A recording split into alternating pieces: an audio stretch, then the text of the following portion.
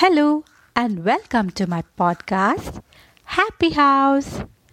My name is Sandhya Menon, and in today's episode, I am going to tell you a story about Sally's dream.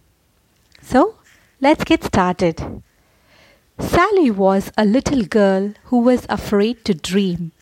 She was afraid of being heartbroken if her dream didn't come true. One day, she saw her friend describing a beautiful dream. Sally too got tempted to dream that night. That night, she dreamt of a beautiful blue blanket. Sally woke up feeling very happy.